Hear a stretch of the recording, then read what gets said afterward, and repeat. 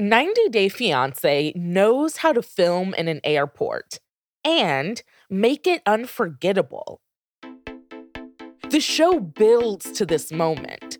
Two lovers separated by thousands of miles will finally be in each other's arms. There's no hint of the drama or darkness to come.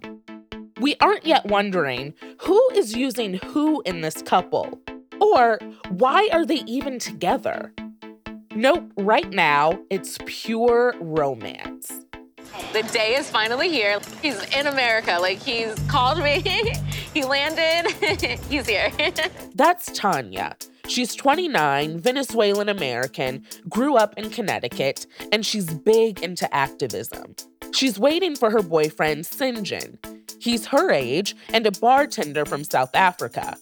She's searching, trying to see which door he'll pop out of, looking for something recognizable. His long, wavy red hair, his beaded necklace, and then they lock eyes. Oh, I feel like that's him. Camel, backpack, and his hair. And his hair. Ooh! And of course, they drop their bags and run into each other's arms. My sugars! Alexis Solosky was there at JFK to see this very encounter. She shadowed Tanya and Sinjin, a couple from season 7 of 90 Day Fiance, for a story she wrote for the New York Times. It was so beautiful. I didn't know how it would be because there are all these camera ops there and there's some guy holding this huge boom mic and it all seems very artificial to me. And she and her friends are at one end of the terminal and they've scattered rose petals. I mean, Tanya has to make it as romantic as possible. And then a janitor has come by to try to clean up those rose petals and they're pleading with the janitor. Producers are now trying to get this janitor to sign a release so they can film this shot. And all of a sudden, he's at the other end of the corridor and he drops his bags and he sprints towards her and his long red hair is flowing in the wind. And he is screaming, "My sugar, my sexy sugar." And he runs to her and picks her up and grabs her and she's crying. And she has this very funny way of crying. She sounds like an owl. She's going, hoo, hoo, hoo. She's hyperventilating. She's sobbing. And there could have been a million cameras on them and it wouldn't have mattered. They were just so there in that moment. And there was a producer standing next to me, which is so funny because she's the producer of a reality TV series. And she says, "This is just like a movie." It's like a movie or a reality show. If you don't know the premise of 90 Day Fiance, it's pretty simple. The show follows several couples who are dating from afar. In that season, you had a Nebraskan beekeeper dating a beekeeper she met online from Turkey. Or Mike from Washington State, who believes in aliens, dating a devout Catholic from the Ukraine named Natalie. When the show starts, they're typically waiting for approval of a fiancé visa, commonly referred to as the K-1 visa. Once they get approved and their plane touches down, the clock starts running and you have 90 days. And at the end of those 90 days, you either are married or you are deported. I mean, there's nothing else like that in terms of built-in stakes. It's not life or death, but marriage or deportation is not nothing. So conceptually, it's brilliant. The show is a love story, but it's got a bit of a dark side. I mean, people get into relationships for all kinds of reasons, but the show makes viewers the judge and the jury. We watch wondering, are they really in love? Does he want her money? Why is this older man dating a woman who could be his daughter? Is it a power thing? What do you guys think? The fact that she's only a few years older than you? Yeah, that's the weirdest part about it. I have not met Lita. But I think because she would be this much younger will definitely be interesting. We'll get into this more later, but it's pretty safe to say usually there are two delusions happening at once. Typically, the American is the one desperate to find love, and after striking out stateside, they decide to try their luck abroad. Sometimes it happens organically, like on a trip they meet and have a whirlwind romance. But a lot of the time, they meet online and both have idealized expectations about their eventual meeting. The show portrays the foreigner in love with the idea of America and a whole new life, as much as they are into their fiancé. That's what I'm saying about a mutual delusion. I don't think either partner is ever playing the game more than the other, if we want to call it a game. They think that the show is about romance, and I think romance is often the secret sauce that keeps people, especially women, watching. But I also think that there is a darker narrative, a darker appeal to the show that some people watching it are very aware of and other people may not be as aware of, which is, I think in some ways it's a show about reaffirming an idea of American exceptionalism in that the people on it are not necessarily exceptional. There's definitely that feeling that America is the place you want to end up. And you hear it in the ways both partners will talk about the country. Donald Trump, make America great. I love it. The secret sauce could be the romance, the tricky tropes, the desperation. Well, let's say desperation, actually. I think it's desperation. How much these people want what is on the other side of the 90 days and what they're willing to do to get it. They'll push through a wedding when they barely know each other. Sometimes they don't even understand each other's languages. What? This is Anna and Marcel, that beekeeper couple I told you about. Marcel doesn't speak English, and Anna can't speak Turkish. Monty. Mountains. No mountains over here. Flat, yes. It's Pluto. the Great Plains. The show is a train wreck, but one we can't stop watching. 90 Days isn't just in the top slot for TLC, its numbers rival America's Got Talent and Real Housewives.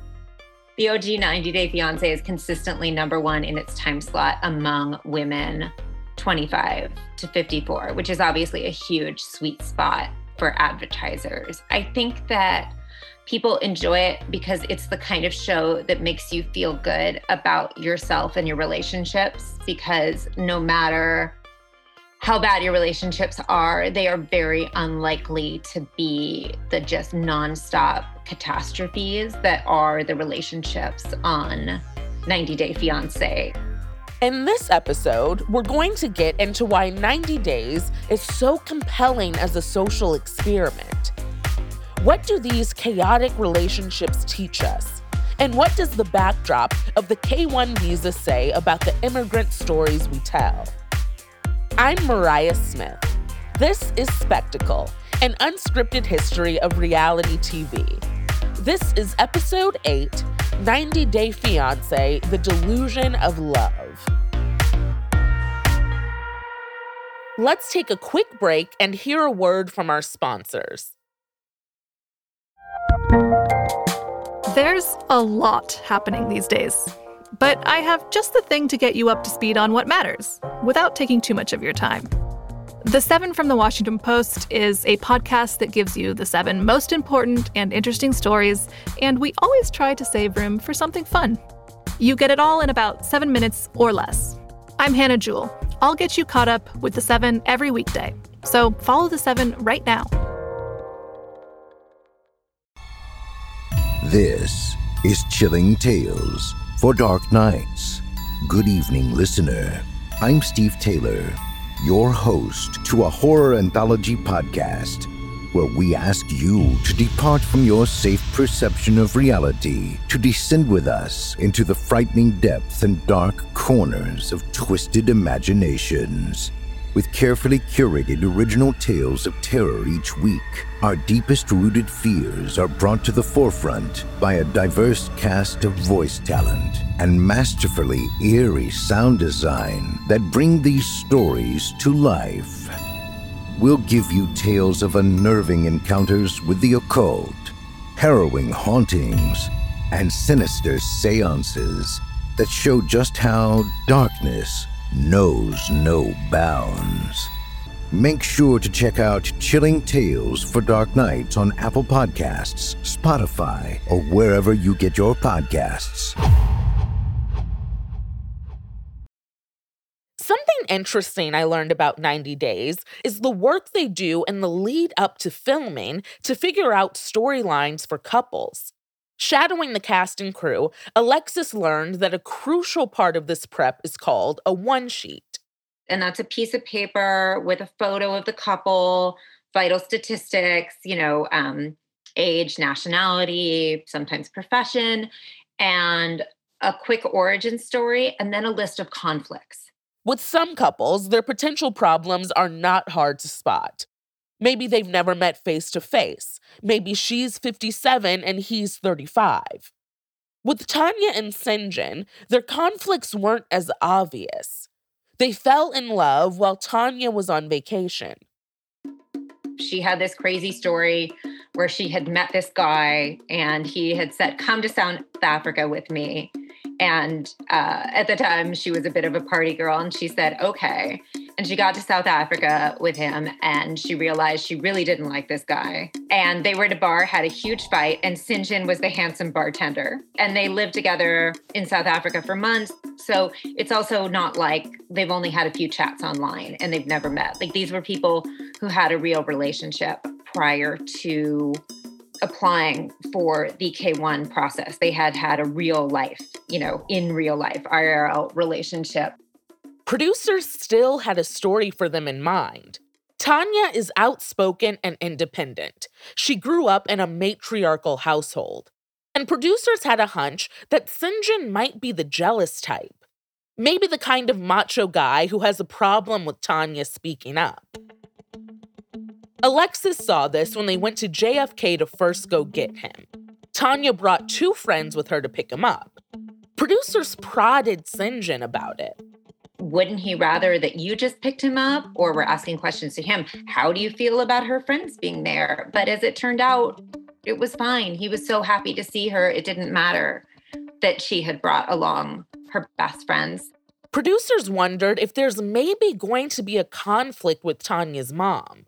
Sinjin and Tanya were going to live in her backyard, specifically in what they call the she shed. Here's my producer, Joanna.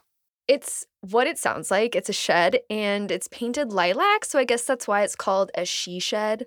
And I have no clue what Sinjin was expecting, but leaving New York City, he soon realizes she lives out there, like not in a big city, a small Connecticut town. So, this is Colchester. Yeah. So what do you think of it so far? Almost everybody has like American flags. Yeah.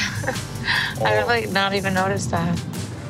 Yeah, I think this is gonna be a super cool place. Can't wait to see this shade that you have prepared. He knows they're going to live in a shed, but he seems totally fine with it. Like, maybe he's visualized one of those Airbnb scenarios. You know how people make yurts and Airstreams super cute? Ooh, he is in for a surprise. So this is the place. Welcome home. Oh, wow. Totally fixed, eh? I know, I'm sorry. Yeah. Oh, wow. It's a mess. There's junk everywhere. Paint buckets they need to put in a sink. There's a lot of work to do to just make it habitable. And that's work for Sinjin. Exactly. And she's like, by the way, I want this all done in 2 days. Ugh, I just smell the conflict. It's a little sad that like Sinjin doesn't want to spend the first night in the shed because it's like not ready. It's not that big of a deal. Like, there's a bed in there at least. We can just push everything off and get on it. I mean, yes, he came all the way to America, but like I did so much to make that happen. I did the paperwork, I paid for it all, and then you expected to come to like our home already set and ready to go? No, like that's too much. So from what I understand, Sinjin can't get a job during the 90 days. It's like a stipulation of the visa.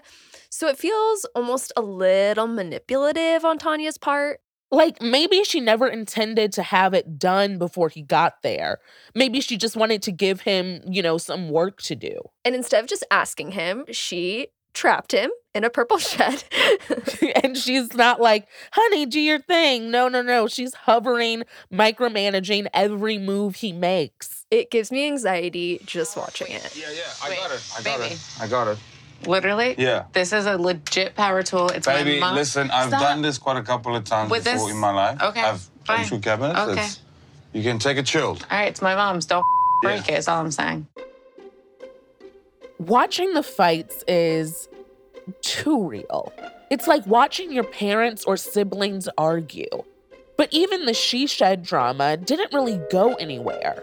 So producers had to find a new angle. Alexis was on set watching producers scramble. She got to see it firsthand.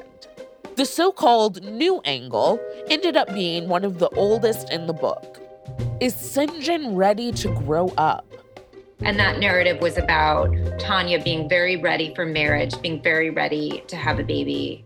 And Sinjin, they're both the same age. They were both 29 at the time. And Sinjin not being there and not really wanting to know what he wanted to do with his life. And Tanya saying, you need goals, you need a job. He can't have a work permit, for quite a while after they're married. But nevertheless, she wanted him to be lining things up. She didn't just want him to be, bartending his whole life. And so they had really dug into that. I was curious about their incentive for doing the show. Is it fame? Money? Apparently, going on the show will not make you rich. We don't know exactly how much they make, but Alexis heard low 4 figures an episode. So that means maybe 15 to 30 grand a season. We're unsure. But what we do know is that the more drama you bring, the more people love to watch you, and the more airtime you get on TLC.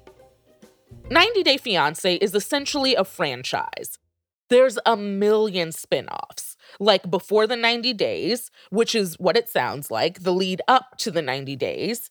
There's The Other Way, where it's 90 days, but the American goes abroad. Fan favorites get their own shows, like The Family Chantal, Darcy and Stacey. There's more, but I'll stop. Watching Sinjin and Tanya, Alexis said the moments felt real. But sometimes, real had to be recreated. When they got to the hotel near Times Square, Sinjin very spontaneously threw her on the bed, and the producers liked that so much that then they had him throw her on the bed like 2 more times so that they could really get a good shot of it. As watchers, we assume there's faking. But Alexis said she was surprised by how little faking there was. The producers were, on the whole, not manufacturing situations, as often happens in reality TV. They ask leading questions, absolutely. They pipe quotes, absolutely. They provoke, absolutely, but not fraud. And so it was very interesting to see what story they were trying to shape about this couple, and then conversely, the story that the couple was trying to tell about themselves. And it didn't always line up. For me, what was fascinating was that tension. Alexis ended up rooting for both Tanya and Sinjin. She just wasn't sure they were a match. She'd seen their issues up close. She heard Tanya's doubts. Viewers see these doubts too. They come up in one episode.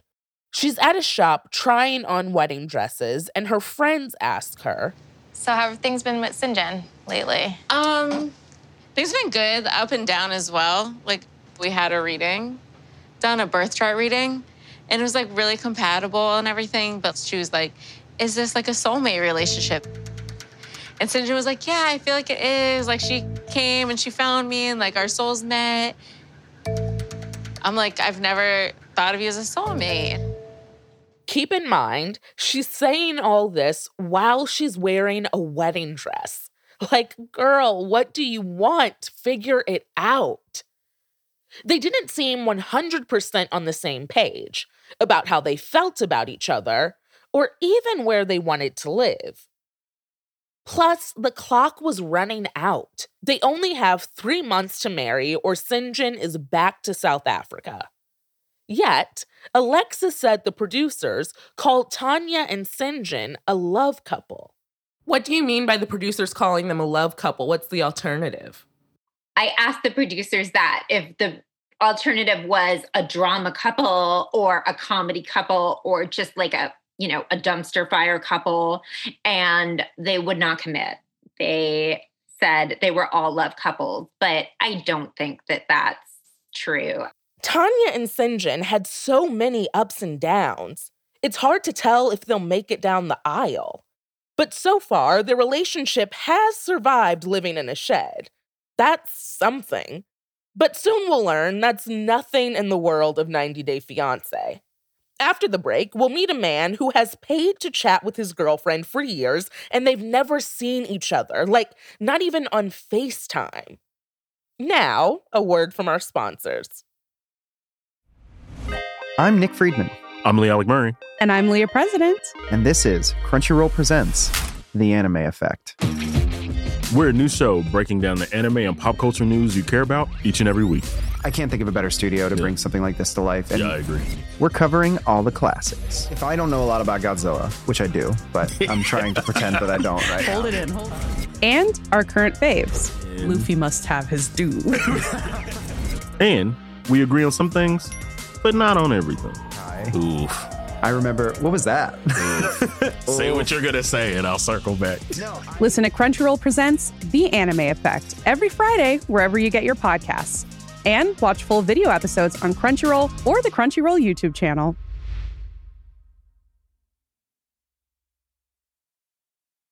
If you're looking for a smoking gun, I can absolutely guarantee you will not find it. In October 2001, a series of letters filled with a deadly powder called anthrax were dropped into the U.S. mail system. What started as an unprecedented case turned into an unsettling mystery. Who sent these deadly letters, and why? From Campside Media and Sony Music Entertainment, I'm Josh Dean, and this is Cover Up Season 4, The Anthrax Threat, available now.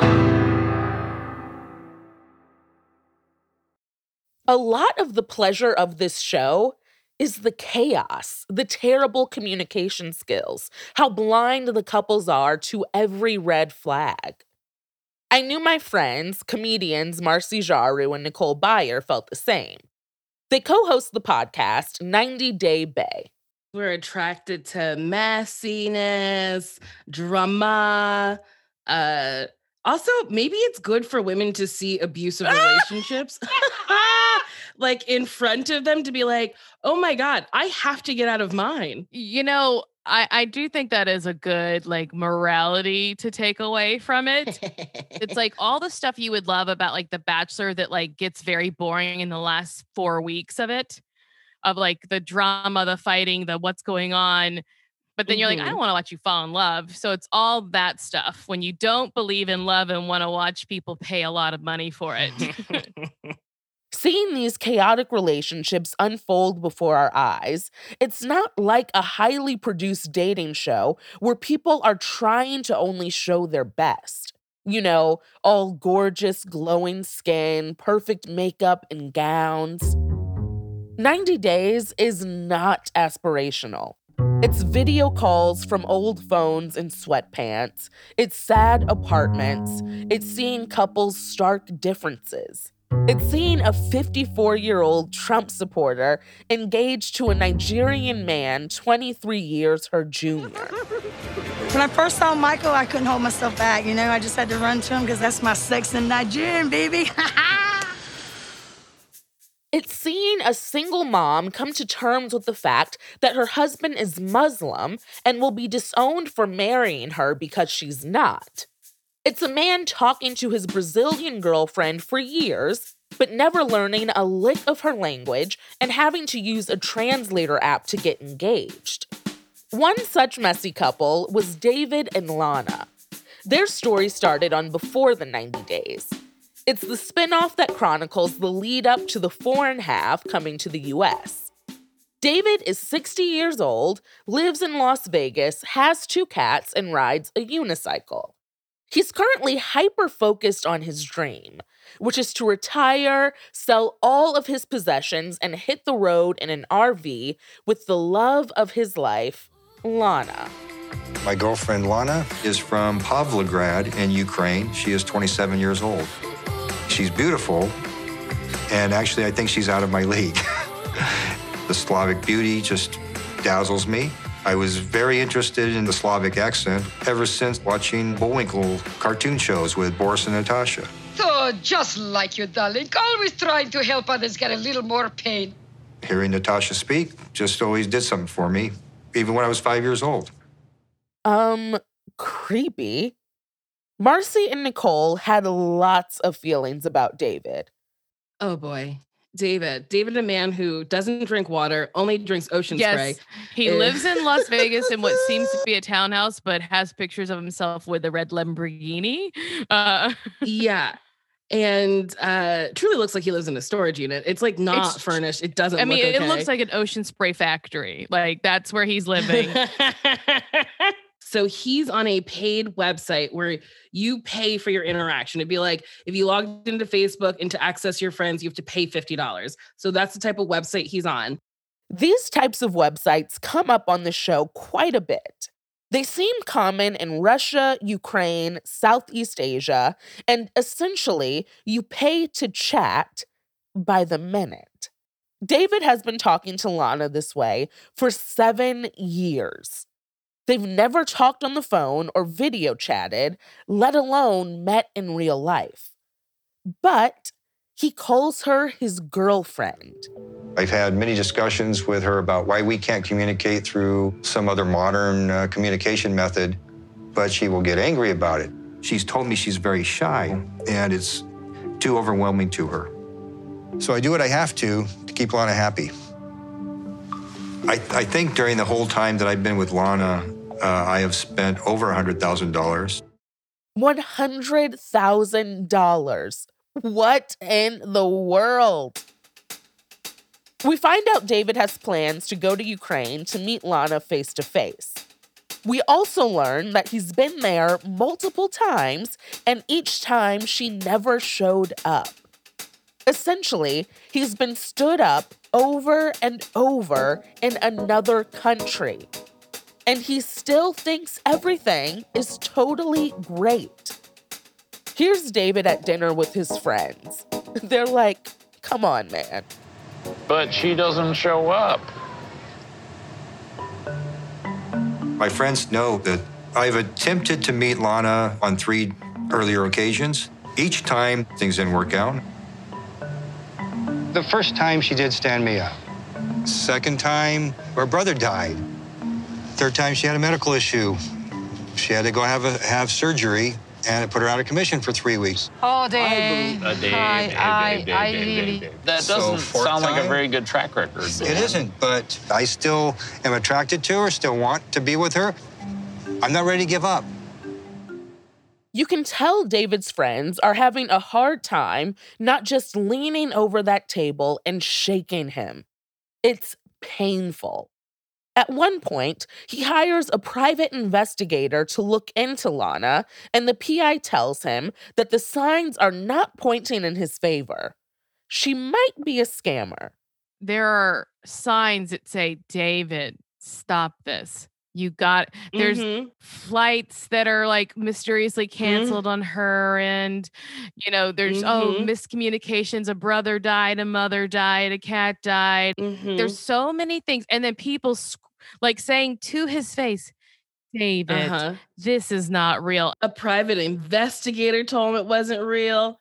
David will not be swayed by PIs or best friends. He feels he knows in his heart that she is real and she wants him. He just needs to go back over there. And so we go to Ukraine with David. The plan is to meet at a train station. And of course, hours and hours go by.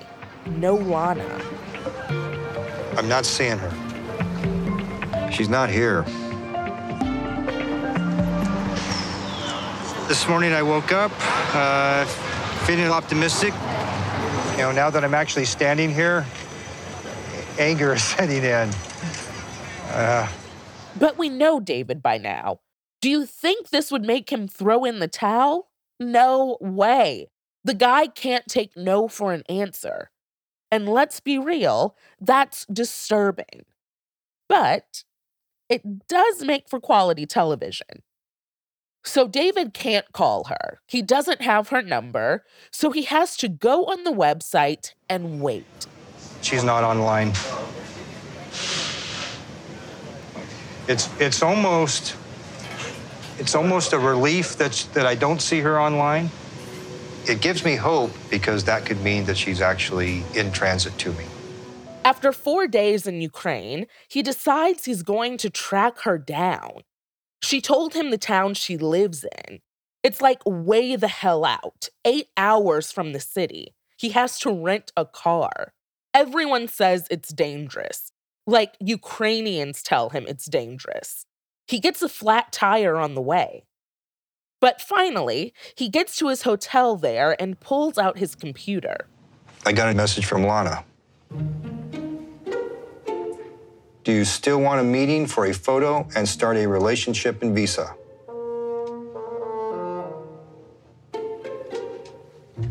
Oh, God, yes. Right now, after getting this, I feel very close to Lana. I'm beside myself. I just can't believe that after my disappointment, after sitting there for days not knowing what's going on, and then I get this kind of message. David is not lying when he says he is beside himself. I can see it. And I'm like, what? Me and everyone else watching are like, Lana is clearly a catfish. She is not real. But good old David will not give up. He gets online and he asks her to meet at what looks like a town square. He's standing there in his floor-length leather coat, looking straight out of the Matrix, and she walks up. It's like a mirage. You're squinting. You're like, no, it can't be. But as she walks closer... Oh my God, that's her. That is her. You're watching this like, holy shit. Lana is real.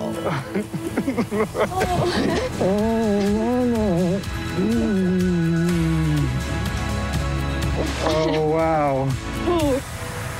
Oh, my God. I can't believe it. It's hard to watch. He's making weird noises as they hug. Her arms remain firmly at her sides the whole time. It's like he's hugging a rag doll.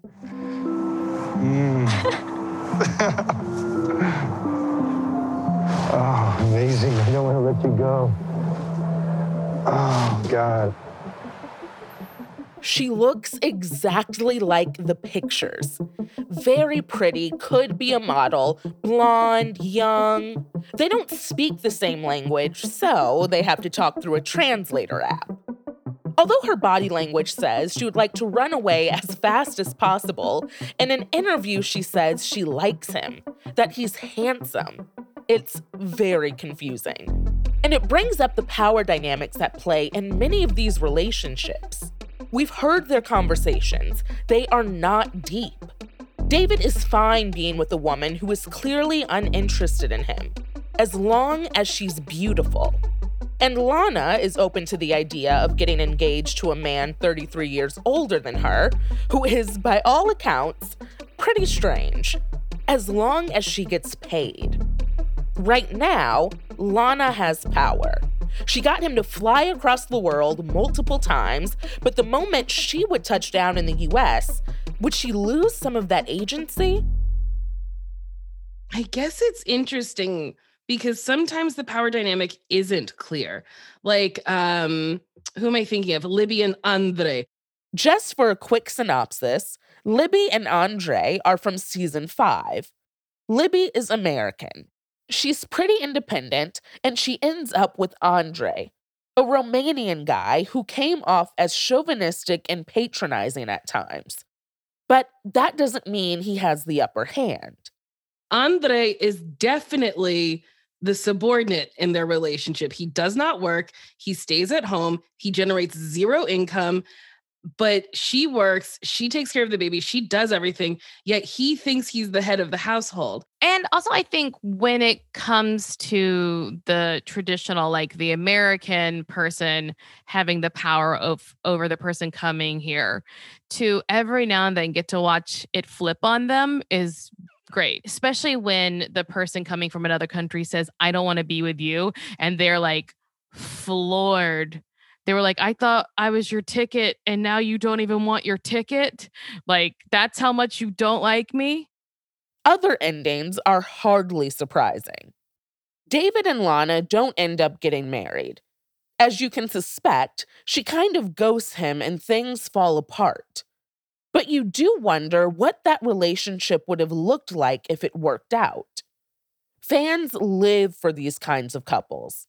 In a way, watching it, I'm like, oh my God, thank God I am not this delusional. Also, it kind of triggers the amateur private investigator in me. Like, who is this Lana? I thought she told David she doesn't have a phone, but now I see her texting on an iPhone in a cafe. Here's Alexis again. I think on the whole, audiences tend to be less skeptical about couples that have met just by chance in real life in a foreign country than the ones where, a foreign partner has messaged the American online. That's when the sort of Reddit threads really come out in terms of, oh, this person is a scammer, this person is a gold digger. And that seems to be strangely part of the pleasure of the show for many people, is trying to figure out what's fraudulent. That whole idea of scamming that the show puts out there, it's also kind of dangerous because this isn't Catfish. This is 90 Day Fiance, a love story couched in the US immigration process. And that means when you paint foreigners as scammers, you're basically stereotyping immigrants. America has a really ugly history around immigration, and this is a show that in some ways reinforces it. Because if you dive into the Reddit threads, the assumption in almost all of the cases is that the immigrant half of the couple is scamming the American in some way, that this love is not necessarily real, that it's about the non-American half of the couple wanting to be American so badly that they will scam the American part of the couple in order to gain citizenship. And honestly, the whole scammer thing is kind of unfair, or even untrue. Fraud is not common with the K-1 visa process. The federal government reports denying about 12% of the visas for various reasons, including fraud. Getting a K-1 is an insanely taxing process, so the scammer would have to be a sadist, really. The K-1 visa process actually became much more stringent in the mid-'80s, in part because a bunch of people testified to Congress about how people were using this process to commit all kinds of marriage fraud, and then later on had to admit that they had completely made those numbers up. I think what's important to know about the K-1 process is that it is long and it's not cheap. So yes, there's 90 days until you get married, but it's not like on the day after you get married, the government sends you a gift wrapped green card. That doesn't happen. They do check in. And so if this was all an act, it was going to be an act that you were going to have to put up for at least 2 years. But it's kind of the instinct of the viewer to distrust the immigrant, assume they're scammers. But watching it, it's a mutual delusion, a delusion of love. We all want love. We all want to wear the rose-colored glasses. Let's say Lana is in it for the money. It's not like David is in it because he has so much in common with her, or they have the same life goals. Their conversations are barely kindergarten level. Not deep, people. I said hi, she says hi. I said hi, honey. I said, wow, what I usually say when I see her. And she writes, good morning for you. I can't with him. Here's Marcy and Nicole. And also, I think for me watching it, I'm like, there's a very like patternized thing of men who are with women who are so far out of their league physically. And then they're like, she's trying to use me for money. And I mean, Anfisa said it the most beautiful way. He was like, are you with me because of my money? And she's like, but you're with me because I'm beautiful. You would not be with me if I did not look like this. And I was like, yeah, yes. That couple she's talking about, that's Anfisa and George. Anfisa is from Russia. She's gorgeous, and she came to the US with the idea that she'd be showered with expensive stuff. So why do you choose these expensive things and stuff like that? Because I like them. What if I didn't have the ability? Then I wouldn't be sitting here with you now. So you're basically saying that you're just dating me because I can buy you things? Yes. At least she's honest. There are a lot of reasons people get married. Love doesn't necessarily figure into it. Marriage historically has not been about something for romance. It has been exchange of power, a contractual relationship to maintain safety, sanity, economic power, financial stability. That's Shamira Ibrahim. She wrote about 90 Day Fiance for Zora. That's Medium's Black storytelling vertical. In the piece, Shamira asks why we are holding immigrants to a totally different standard than we hold ourselves. And so if we can do that while you're in the same country, and that's how it is right now, the idea that we have to go through all of these hoops to prove your affinity to someone because you're an immigrant and you're not an American national is kind of obscene. Quote-unquote love couples, like Tanya and Sinjin, they're kind of insulated from this level of judgment. Sure, the fans come for them for being ridiculous, like when he lands in the States and Tanya immediately goes to Costa Rica for a month and leaves him with her mom. But they're a love couple. They don't have to jump through the same hoops for fans. And Tanya realized that in some ways. It gave viewers a false sense of right and wrong, of the type of people who are deemed worthy of entering the country. And Tanya is sensitive to that because she's the child of Venezuelan immigrants. Alexis talked to her about it.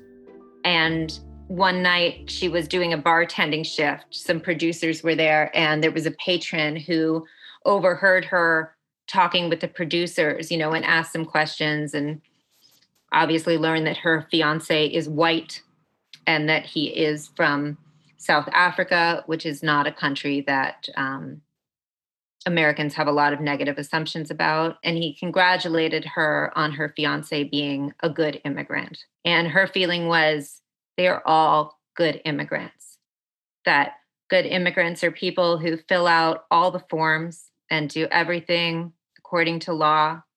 And good immigrants are also people who are fleeing violence and oppression, and people who are experiencing great economic hardship and just want to make a better life for their families. In case you're wondering, Tanya and Sinjin tied the knot, and more than a year later, they're still together. They're buying Christmas trees, baking pies, and they've landed more screen time. On Discovery's 90 Day Diaries and on the 90 Days spinoff, Happily Ever After, which chronicles life post-nuptials. Maybe they weren't delusional after all. Maybe we're the crazy ones for doubting the old proverb, when you know, you know.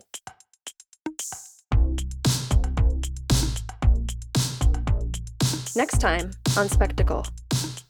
Like a lot of us during quarantine, Elizabeth Nathanson found herself treating some TV shows like dessert, saving episodes for when she needed them most, as almost a form of self-care. Well, I guess one show in particular, the Great British Baking Show. And I think it is hard not to recognize that the appeal of that is in its kindness, in how warm and friendly and approachable and seemingly non-controversial the show is. But don't confuse that niceness for weakness. It doesn't mean the show doesn't have stakes. Okay, you got 4 hours on your marks. Get set, bake. In fact, it's one of the most anxiety-producing shows on television. Kind of silhouette-y, really. I can't do it. You can. I can't do it. I can't put the head on. What do you need? I'll help you. I've got to put the head on, but I can't do it. I'm too scared. Bakers, you have 1 minute left. Do it. Oh, just put it on, put it on. Come on, Freddie, please stay together. That's episode 9. You won't want to miss it.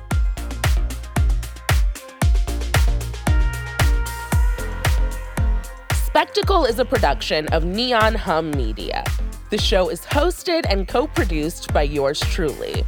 Lead producer Joanna Clay reported and wrote this episode. Jonathan Hirsch and Shara Morris are our executive producers. It was edited by Catherine St. Louis. Our associate producer is Chloe Chobel. Our engineer is Scott Somerville. Thanks to Andrew Epen for his original music. Laura Bullard is our fact checker. And special thanks to Raquel Gates, Vikram Patel, and Shauna Shiro. Follow us on Twitter and Instagram at @spectacle_pod. I'm Mariah Smith. See you next week.